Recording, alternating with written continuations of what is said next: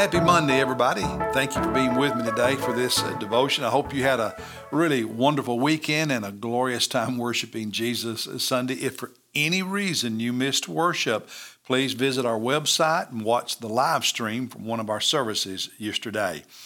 This morning in our Bible reading plan, we are in Psalm 101, Psalm 101, and hopefully you've read this psalm previously and written in your journal what God said to you. This is a very brief psalm, just 8 verses, and it talks about the importance of being a person of integrity.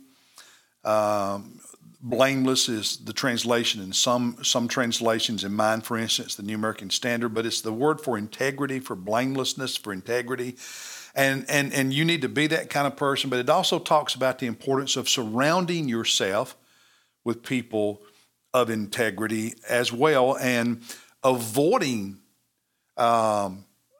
being surrounded all the time by people who lack integrity. The verse that spoke to me in all of this is the first part of verse 3, when he says, I will set no worthless thing before my eyes. I will set no worthless thing before my eyes. The King James, the old King James translation talks about setting no wicked thing before my eyes. The New King James, nothing wicked. The NIV goes a slightly different direction when it says, I will not look with approval on anything that is vile. It's a similar idea. I'm not going to put anything in front of me. I'm not going to look at things that are vile. So essentially it's saying the same thing. Now in the Hebrew, it literally means to not, the literal translation is to don't do this. Do not set in front. Do not place or put in front of your eyes so that you can see it a matter, a thing that is worthless, that is without worth, without value. And in this psalm, in this context, is talking about people who are untrustworthy, people who don't have integrity, people who are not blameless in their relationship with God and so on, that you don't put them in front of your eyes. In other words, you don't focus on.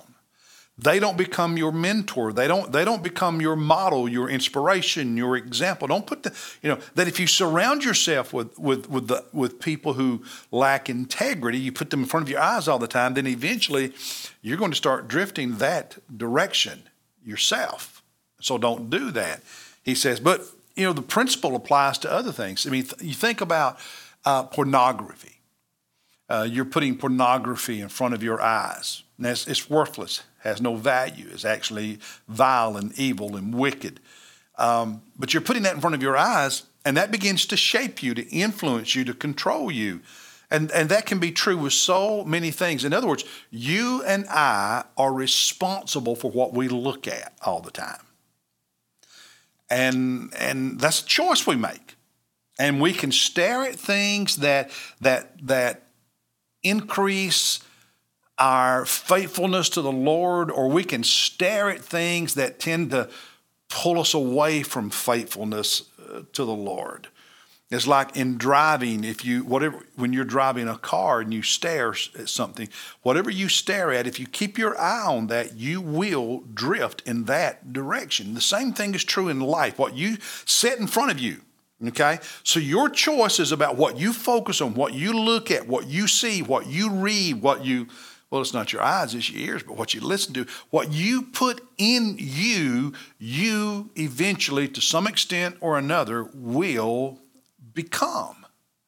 And that's why it's so important for us to put God's Word in front of our eyes every day.